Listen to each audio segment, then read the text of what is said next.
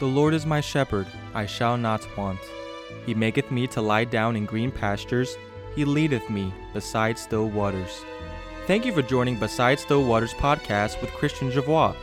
Beside Still Waters is the moment in our day when we seek stillness in God's presence, guidance from the Word of God, and grace to live by faith.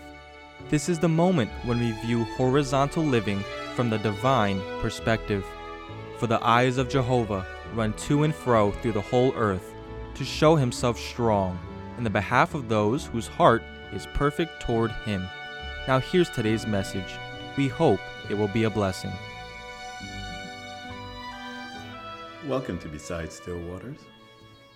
This is our moment when we go into God's presence with the intention of allowing the Spirit of God to speak to our hearts by the Word of God. We want to frequent ourselves in God's presence throughout the day, ideally, because when we draw near to God, He promises that He will draw near to us. And there's no limit on how often we can elevate our hearts to be in His presence. We are witnessing the transformation of our society as it pertains to social norms, and it clearly represents a decline in the Judeo-Christian ethic and moral standards. And that's what we are addressing today. Not only the decline of the Christian in his walk with God, but the way back to God. People are waxing creative in expressing spirituality, but the spiritual norms are devoid of a fear of offending the living God. Holiness, moral purity are excluded from the public and private dialogue. Most alarming is the fact that immoral practices have become mainstream insofar as biblical standards are concerned. The believer, the child of God, has become immersed in this moral quagmire and very often lose their way from God's presence and have difficulty finding their way back to God. Spiritual decline has a standard template, and it is etched throughout the pages of Holy Writ. And typically this decline begins with a departure from the living God and then runs the natural course of profaning the things that are holy in the sight of God. People often pass judgment on the kind of pleasures we're engaged in, and this becomes a sort of measuring rod of our spirituality. If we are engaged in acceptable pleasures or activities, then people sort of esteem us to be in right relationship to God. I don't agree with this assessment. From my perspective, in reality, this decline begins with the person himself. That believer profanes himself. This is closely followed by profaning his walk with God. And that is closely followed by profaning the things that are associated with the spiritual walk. For example, firstly, God's presence is not enjoyed as before, nor is it counted as necessary for a successful, morally clean, biblically based life. Secondly, time alone with God and in His Word is often reduced to a chore. Thirdly, personal associations are changed so that our social circle then reflects the new values we are beginning to embrace. These values are often contrary to the mind of the Spirit of God and will of God.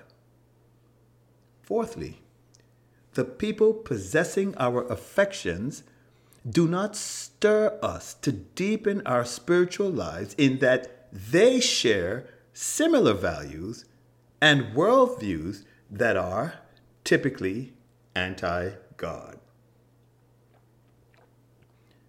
Having strayed in this manner, it is difficult for the Christian to find a way back to a wholesome, holy, spirit-filled, spirit-led lifestyle. The Christian is often overwhelmed with guilt and, as the scripture says, a fearful looking back at pending judgment. The awareness of one's personal apostasy fills the mind with remorse, settling their souls in a sort of spiritual quagmire. And so before I address what it takes to establish a resumed walk with God, let us ask ourselves, what does my life exhibit that clearly indicates I have relinquished the basic fundamentals of the Christian life? Let's start with the person of the Godhead himself. There's little or no urgency to be in God's presence and seeking grace, help, or direction. There's little or no relish to hear from God in his word. And there is a negative evolution from sacred moments in meditation, and the times that we do spend with God has sort of degenerated into a ritualized practice. And then lastly, we don't entertain high notions of the person of the Godhead. Sometimes, and I have met Christians who are embracing a new age type of metaphysical paradigm that explains how the universe and spirituality actually functions. But it is contrary to what we learn in the scriptures. The second category is in relationships. Relationships. Again, we are examining just the basics that a Christian can examine in their own lives and ask themselves, am I off course? Well, in relationships, we find, or that Christian who has left the narrow way, find themselves exchanging and embracing new social connections that support an evolving worldview that's not biblically based. Now, the relationships that they form may be in person, or in social media, or sometimes in written form. And I say relationships in written form because now a new paradigm is being embraced, and the reading material that supports their new worldview are the sum and substance of what is being consumed in that soul. Secondly, as far as relationships are concerned, that Christian that's off course is reestablishing new relationships, very often in marriage, dating, or other social dynamics, in which in that social circle, that new social circle, the adherents embrace an anti-God, anti-Christ worldview. In other words, the Christian simply doesn't want to be around people who are endorsing a Christian worldview. Lastly, as pertaining to relationships, there is a declining dependence on the direction and enabling of the Holy Spirit, grace for living, reliance on God's presence for receiving answers to prayer, and that, I hate to say it, but apostatizing Christian begins to migrate to an evolving dependence on government as the source for basic necessities, for social policies, which might foster more dependence on government as the means and source that through which my needs are met. Government has its place. But when the disciples asked the Lord Jesus to teach us to pray, he said, as part of that prayer, "Give us this day our daily bread." The sustenance that I need in this life comes from God. But I digress. When this, let's go to the third category. We mentioned our relationship with God changes. Our relationships to people and the types of things we consume to feed that worldview also changes. And then lastly, we sometimes find in the area of entertainment, there's greater reliance on content that arouse the senses and stir the emotions rather than strengthening the resolve and the convictions necessary for a successful, God-glorifying spiritual walk. And that Christian also finds themselves relishing content that depicts this new or evolving worldview and values. There's a fundamental change across several levels by the time that Christian realizes, I'm not only out of the will of God, but I'm out of the narrow way. When this evolution from Christ-likeness and godly ideals moves to a godless or a popular belief paradigm, it is difficult for that believer to see the finger of God in their life, the print of God, the evidence of God. And what they begin to fear is God's judgment. And very often when they have gone off course, God's judgment begins to evidence itself in life circumstances. And these circumstances are designed to bring us back to God, because we neither possess a spiritual mind or a life practice that is in line with the will of God. We are walking according to the dictates of the world. A case in point is found in 2 Chronicles chapter 30, verses 6 through 8. King Hezekiah, after he took the throne, he reopened the doors to Jehovah's temple, and he resumed or exhorted the priests and the Levites to resume the sacrifices and offerings, which established the relationship with Jehovah. And then he proceeded to reinstate the Passover. And what he did was he sent a royal decree to the entire nation of Israel, the northern kingdom specifically, which included, those tribes that had gone headlong after idol worship. And he presented the invitation to come to Jerusalem to hold the Passover because it had not been done in a very long time. Now, what is noteworthy in his statement to the northern tribes that was part of this invitation is that he connected the invasion by foreign powers and the devastation of their national life and economy to their apostasy. This is what he said.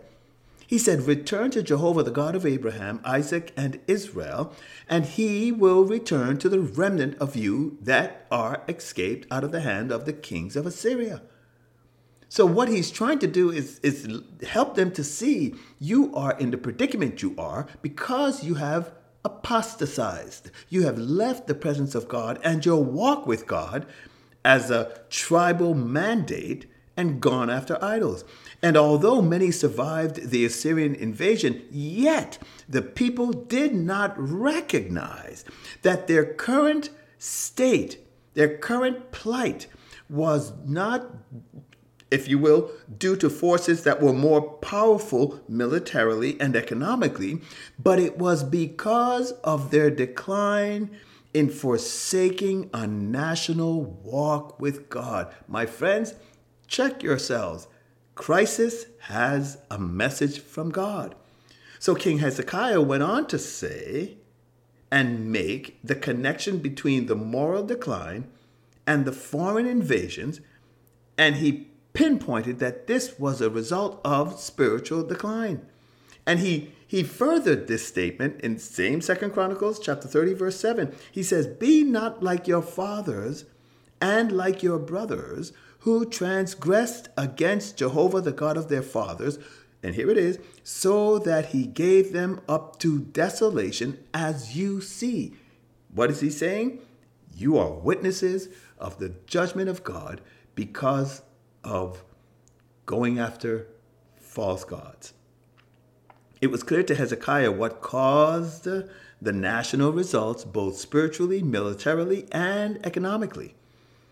It was the decline. Again, it was the decline from the presence of God and walking with him. Sadly, when in this state of apostasy, it becomes all the more difficult to recognize the evidence of apostasy. Now, I'm calling it apostasy because any decline from the presence of God, any walking away, any cooling off of the passions for his presence, for his word, for walking with him, is apostasy. We have gone after something else. And this is why God has to touch our physical bodies, sometimes in creating ill health, or touch our finances in destabilizing our employment, or touch our relationships in creating excess disharmony. He has to touch what has now become more important to us in order to get our attention and refocus or reconsider alternative measures for healing and restoration. And those alternatives is a return to the presence of God. God has to rock our world and shake us out of our apathy through trial. Let's talk about the spiritual man, holiness. Again, we're talking about the way back to God. What did King Hezekiah recognize regarding the prioritization of actions leading us back to God? What did he see? Hezekiah's immediate action in the first month of his reign was to open the doors of the house of Jehovah. First month. And this is synonymous with the first step in restoring fellowship with God, a walk with God, resumed intimacy. You have heard me repeatedly say this throughout almost all of our, almost 80 podcasts thus far. Intimacy with God. King Hezekiah's first exhortation was for the Levites. Pay attention to this. His first exhortation was for the Levites to hallow themselves, make themselves clean. That's a euphemism for holy. They needed to get ceremoniously clean. And for us, that means a resumption of a walk in holiness. Now, I know many of us are familiar with this term, but I'm going to dig a little deeper. But reestablishing holiness as the best standard of our lives. This is the first step of coming back to God. Get clean, get right. And Hezekiah was fully aware that for any believer, devotee, child of God, faithful Israelite, to come back to Jehovah, to come back from that broad way, that person, that disciple must reestablish a spiritual standard that meets God's approval. The way it looks for you and me is, I must get right with God. I'm the one that has to get right with God. Or, in other words, I must bring to an end any unholy practice. Or, this attitude towards another person that I might have that's wrong, that needs to be fixed. So it might be a practice or an attitude. But I cannot call myself a disciple of the Lord Jesus Christ and live in a lifestyle that is the antithesis of holiness, that is grievous to the Spirit of God, that quenches his working in my life. And whatever your circumstance, whether it be lifestyle, attitude, secret practices, in the end, it must be dealt with in order for the way back to God to be clear and without obstructions. It necessitates a complete cessation of whatever the attitude is, whatever the lifestyle, whatever the practice, an immediate cessation. Just as Hezekiah said, make yourselves holy. That was essentially the essence of his command to the priests and the Levites. Get holy, get right. Listen to what Peter says in chapter 1, verses 15 and 16. He says, as he who has called you is holy, God, the calling of our Lord Jesus, the calling of the repentant sinner to believe on the Lord Jesus Christ, to embrace him as Savior and Lord. As he who has called you is holy, be you also holy. And look at what he says. In all your conversation, in all your conduct, in all your practices, in all your pleasures, in all of your anything, be holy in all your conversations, because it is written, be holy, for I am holy. And therefore, it behooves us, if I'm going to be reconnected in my walk with God, I must bring to an immediate end the things that the Spirit of God has made me aware of that are simply wrong. The mandate to be set apart to God is priority number one. That's what holiness is. Holy simply means set apart, exclusively for, belonging only to.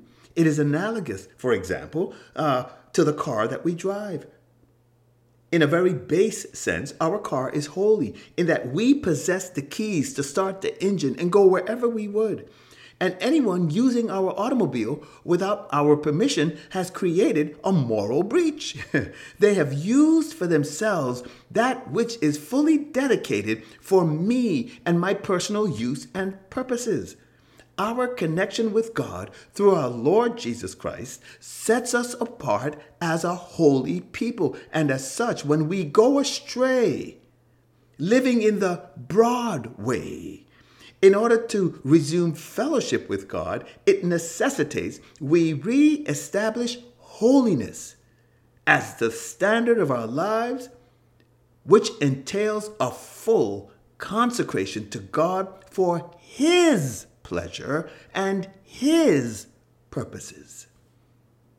In Romans 6 and 22, we are told, but now, having got your freedom from sin. Why? Because we have been crucified with the Lord Jesus. Paul deals with this in the first 12 verses of Romans 6. But now, having got your freedom from sin and having become bond slaves to God, you have your fruit unto holiness and the end, eternal life. Bottom line is this. Now that we've been joined by one Spirit to the Lord Jesus Christ, all that we do, all that we enjoy, all that we say, the way that we live, the fruit of that faith in the Lord Jesus Christ has one standard: holiness. It has to be clean. It has to be for God's pleasure. Plain and simple. My friends, having been crucified with our Lord Jesus Christ, we have been set free from sin's dominion, although sin still indwells us, our mortal bodies. But in that union at Calvary, we have been made slaves to God. We're going to be slaves to something, slaves to sin or slaves to God. There's no free person here. We have no rights or freedoms of our own to live as we please. Hard concept to swallow, but guess what? That's just the way it is. We are going to be slaves to someone. Slaves to sin, slaves to God. Pick one. And so the outgrowth, the fruit of our lives must be that which has holiness stamped on it, separated to God for his pleasure. And the purpose of living must be in the attitude and spirit of holiness. that is, separated to God for his pleasure and purpose. And that mindset is generated solely by the influence, filling, and work of the Spirit of God in our lives. We do not live to ourselves. And we'll find out about this a little later on in our podcast. We are either slaves to sin or slaves to God. And for the disciple, holiness is not an option, but rather a mandate. Be holy, for I am holy. That's a mandate. Hebrews 12:14. The writer exhorts, pursue peace with all and holiness. Here it is, without which no one shall see the Lord. You ever wonder why some Christians are really very unhappy? It's sort of simple. I hate to simplify it, but it is simple. Because they're not pursuing peace, and they certainly are not pursuing holiness. Separation to God for his pleasure, for his purpose. And therefore, the evidence and working and witness of the Spirit of God in their lives is next to nil. So someone might ask, well, what should I focus on as a Christian? Well, God would have us to pursue two things. Peace. Peace with everyone. Now, you're not becoming a doormat, but you're looking for those opportunities to bring a cessation to conflict. And holiness. Our focus is on holiness in this podcast as the necessary commodity, for lack of a better word, enabling us to find our way back in fellowship with God, walking with God. This is the objective of our living, to evaluate all that we do, whatever leaves our lips, whatever our sentiments are inwardly, whatever the fruitage of my life is, all must have as its end game holiness, separation to God for his pleasure and purposes. A devoted, consecrated outgrowth and lifestyle that is pleasing to God is a life lived for his pleasure and his purpose. It is as simple as that. We are called, commanded to live a consecrated life in every facet of life, every day, 7 days a week, 4 weeks a month, 12 months a year, for the glory and pleasure of the God and Father of our Lord Jesus Christ. Peter goes on in his exhortation in that same first letter, chapter 1, verse 17, and he says, if you invoke as Father him who without regard of persons judges according to the work of each, pass the time of your sojourn in fear. If you call on God, bear in mind, he's not going to take who you are into consideration. He's going to really evaluate what we do, what we say, how we live, our works. Therefore, it behooves us to live in reverence, fear of God. Therefore, if I call myself a disciple of the Lord Jesus Christ, a Christian, it behooves me to be fearful of offending a holy God on whom I call Father. I have today and the rest of my life to determine, to validate what a holy life looks like in every or any capacity, be it at home, at work, or just leisure activities. We belong to a holy God, and it behooves us to live a holy life because we're going to be judged based on what we say, do, live, enjoy, etc. Now let's talk about the inward witness, Holy Spirit's witness. King Hezekiah exhorted the Levites to hallow themselves. And then he says, now hallow the house of Jehovah. And I want to remind you that the house of Jehovah is where worship and sacrifice would be exercised. The house of Jehovah is the place where people would bring, for example, their offerings for the work of the ministry. The house of Jehovah was the meeting place for the relationship with God, which extended itself into the preservation of the nation, protection from external forces, and protection from the natural disease-like forces of nature. And the house of God was the physical representation for the presence of God for the entire nation of Israel. And so in that economy, they displayed spirituality through the physicality of offerings and sacrifices, all of which pointed to a spiritual sacrifice that would be made on behalf of not only the nation of Israel, but the entire world through our Lord Jesus Christ. And so Hezekiah recognized that the dwelling place of God must be cleansed, and so he exhorted the Levites to carry out the filthiness, the rubbish that was accumulated in the temple.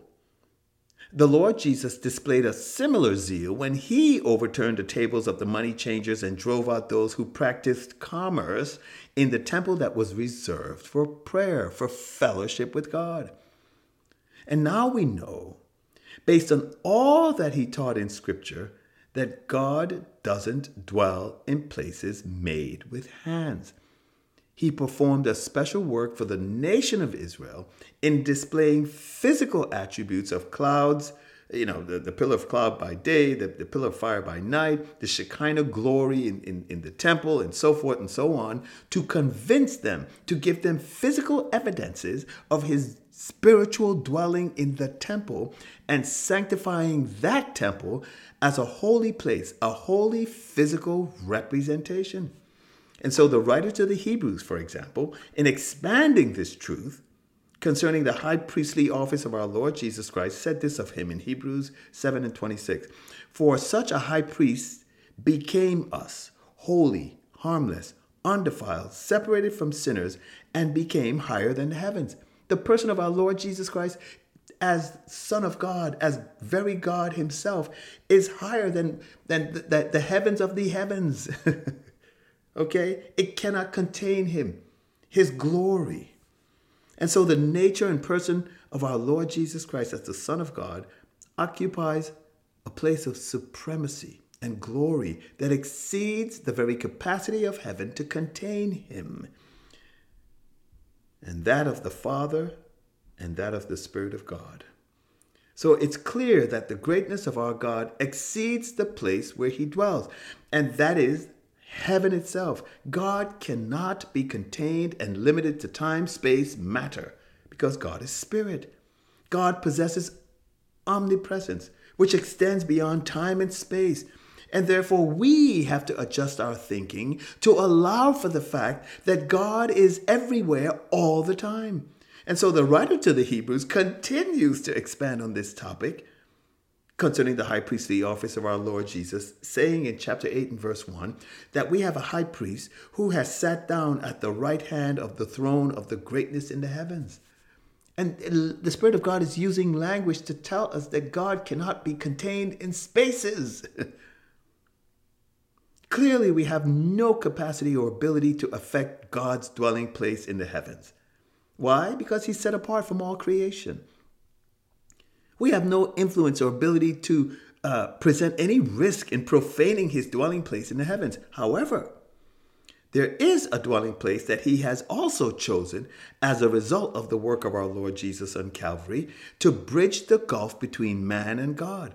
And that place is the human temple, where the repentant sinner, having trusted in Christ, becomes the living receptacle of the Spirit of God. The temple, the dwelling place of God here on earth, is in the believer. This secondary dwelling place allows God the privilege of walking with us in all facets of our lives, but also affords us the supreme privilege of unbroken communion with God if we so desire. This, my friends, is the wonder and privilege of being a Christian, a living temple of the living God.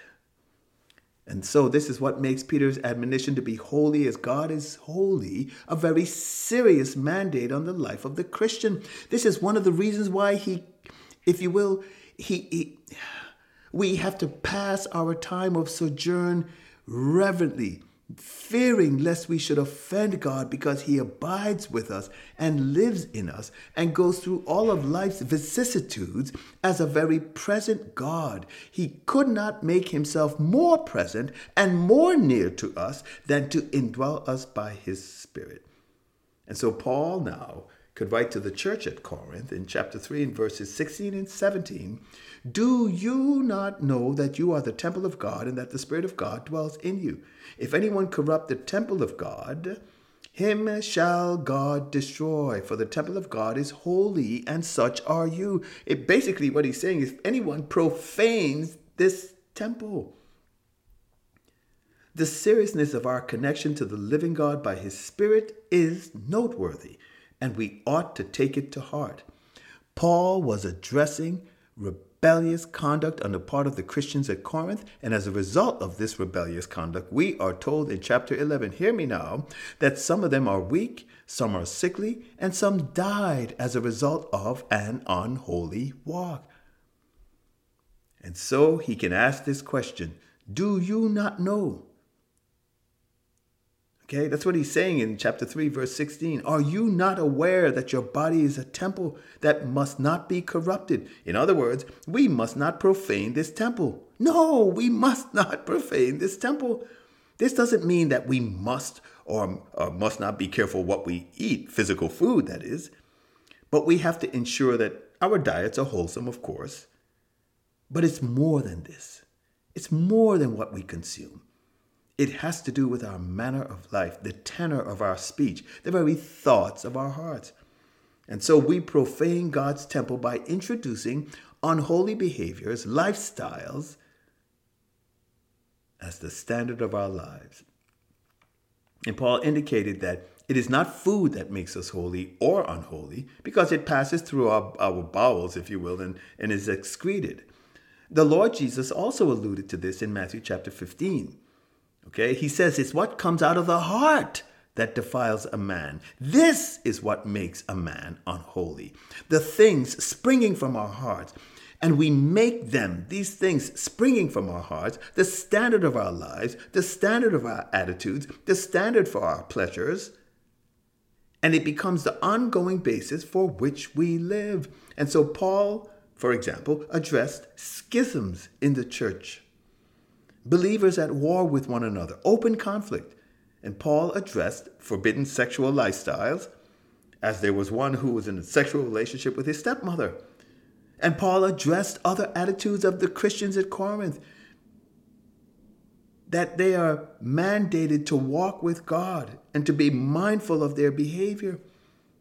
However, today we can sort of fast forward in our culture. We have Christians living in a multitude of sexual liaisons that are expressly forbidden in Scripture.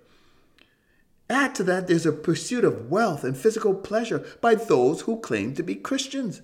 And this detracts from the mandate of holiness. We cannot say, I am walking with God and living an immoral life. It's a contradiction of the greatest sort. In 1 Corinthians chapter 6, verse 19, Paul wrote, "Do you not know that your body is the temple of the Spirit, which is in you, which you have of God, and you are not your own?" I don't belong to me. We live that way, but we're fooling ourselves. None of us has the luxury of doing as we please, living as we please. We rebel against the living God by taking the control of our lives and doing or saying or practicing lifestyle that are grievous to the Spirit of God, and we think we will be blessed in spite of these choices. It is not so for the Christian. Paul addressed this in chapter 10 of the same letter, when he showed that Israel, I think it was in Romans, pardon me, that Israel was baptized unto Moses in the cloud and in the sea. Yet, although they were the people of God, God was displeased with the majority of them, and that they perished in the wilderness as a result. And I think we find that in 1 Corinthians chapter 10. Paul went on to show the connection between their example and life choices. And this is a warning to us. Our Western culture in general has embraced a form of Christianity that allows people to live unholy, unclean, God dishonoring lives, practice sexual immorality while asserting they are in the will of God. And that, my friends, must never be. 1 Corinthians 5:10 says, "For we must," and this is important, "we must all appear before the judgment seat of Christ, that everyone may receive the things done in his body, according to that he has done, whether it be good or bad." And so, my friends, this is very important. The command, the constraints to live a holy life will be clearly evaluated when our race ends at the judgment seat of our Lord Jesus Christ. No Christian escapes. Therefore, we are to heed the warning that we may choose to live as we please now in this life, but accountability is coming when we stand before the King of Kings and Lord of Lords. Lastly, holiness in life and practice. Fruit. The last component for consideration is fruit. Fruit is the outgrowth of our lives, our beliefs. And to expand on the thought of ending my race at the judgment seat of Christ becomes a sobering moment. We need to consider, am I on the right path? Someone might argue, how do I know if I'm doing things as I ought to do and living as I ought to live? And the answer in its simplest form is, what fruit comes from my life? What behaviors can I honestly say I have done in the name of the Lord Jesus Christ? Or what behaviors can I honestly say I have done for the pleasure of the Lord Jesus Christ? Or what can I say? What behaviors can I honestly say were done for the good and blessing of my brothers and sisters in Christ, or my fellow men in general?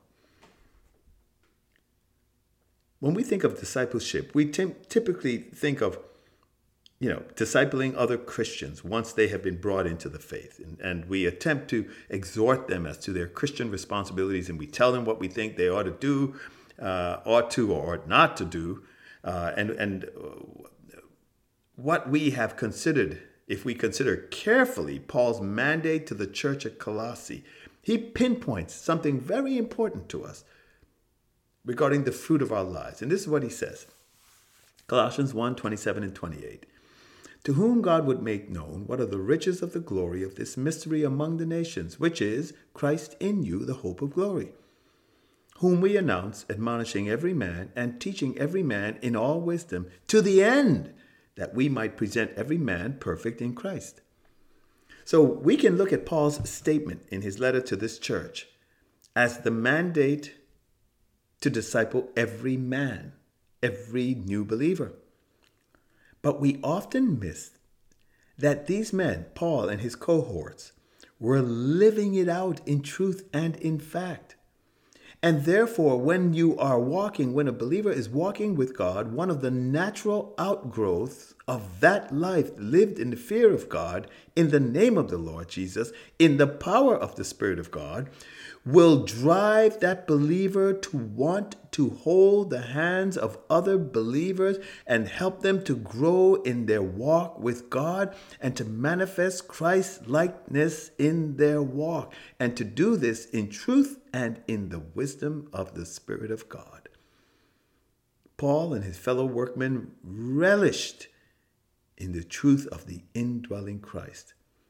This wasn't a new truth, but it was, as Paul says, the glorious mystery of God, that Christ would live in me, and in that truth, he would empower me by his indwelling presence to live a holy life. That is the beginning point of living my life to end at the judgment seat of Christ. Paul stated in the same letter in a different form when he wrote this in 1 Peter 3 and 14 and 15. But if also you should suffer for righteousness' sake, blessed are you. But be not afraid of their fear, neither be troubled. And here it is, but sanctify the Lord, the Christ in your hearts. And be ready always. Be prepared, if you will, to give an answer to everyone that asks you, to give an account of the hope that is in you, but with meekness and fear. Oh, my friends, clearly, Peter is exhorting to live a God-glorifying life, a life that blesses people, a wholesome life, a holy life, a morally clean life. And even if we are suffering for the sake of the cross, with the right attitude, the right spirit, the right mindset, here is the key. It is mandatory that Christ be set apart in my heart as holy. He lives in me. This truth was not only embraced by Paul, but by Peter, the disciples, the men of old, the first century Christians. We are holy. Christ lives in us. We are the living, breathing, moving temple where the Lord Jesus, by his Spirit, resides in that great honor. It's an honor that demands, that necessitates a holy life. But it has to be lived in the fear of God. My friends, I must live not wanting to offend the God and Father of our Lord Jesus Christ. It becomes the banner over the life of the Christian. And that banner states, Christ lives in me. All that I do, all that I say, all that I am, must be lived for his glory. Oh, Father, help us today to walk with you, mindful that you are holy, and let your presence, your power, your grace through the Holy Spirit fill our lives, that we might bring glory to you and be a blessing to our fellow men. In Jesus' name, amen. Thank you for joining Beside Still Waters podcast with Christian Javois. Beside Still Waters is the quiet moment in the stillness of God's presence to receive guidance, light, and grace to live by faith. I hope you've been helped and encouraged to press on living for the glory of God. It has been a pleasure and a privilege to connect with you on this podcast. To stay connected, please follow Christian Javois on Facebook, Twitter, and Instagram. Thanks for tuning in, and we will see you on the next podcast of Beside Still Waters.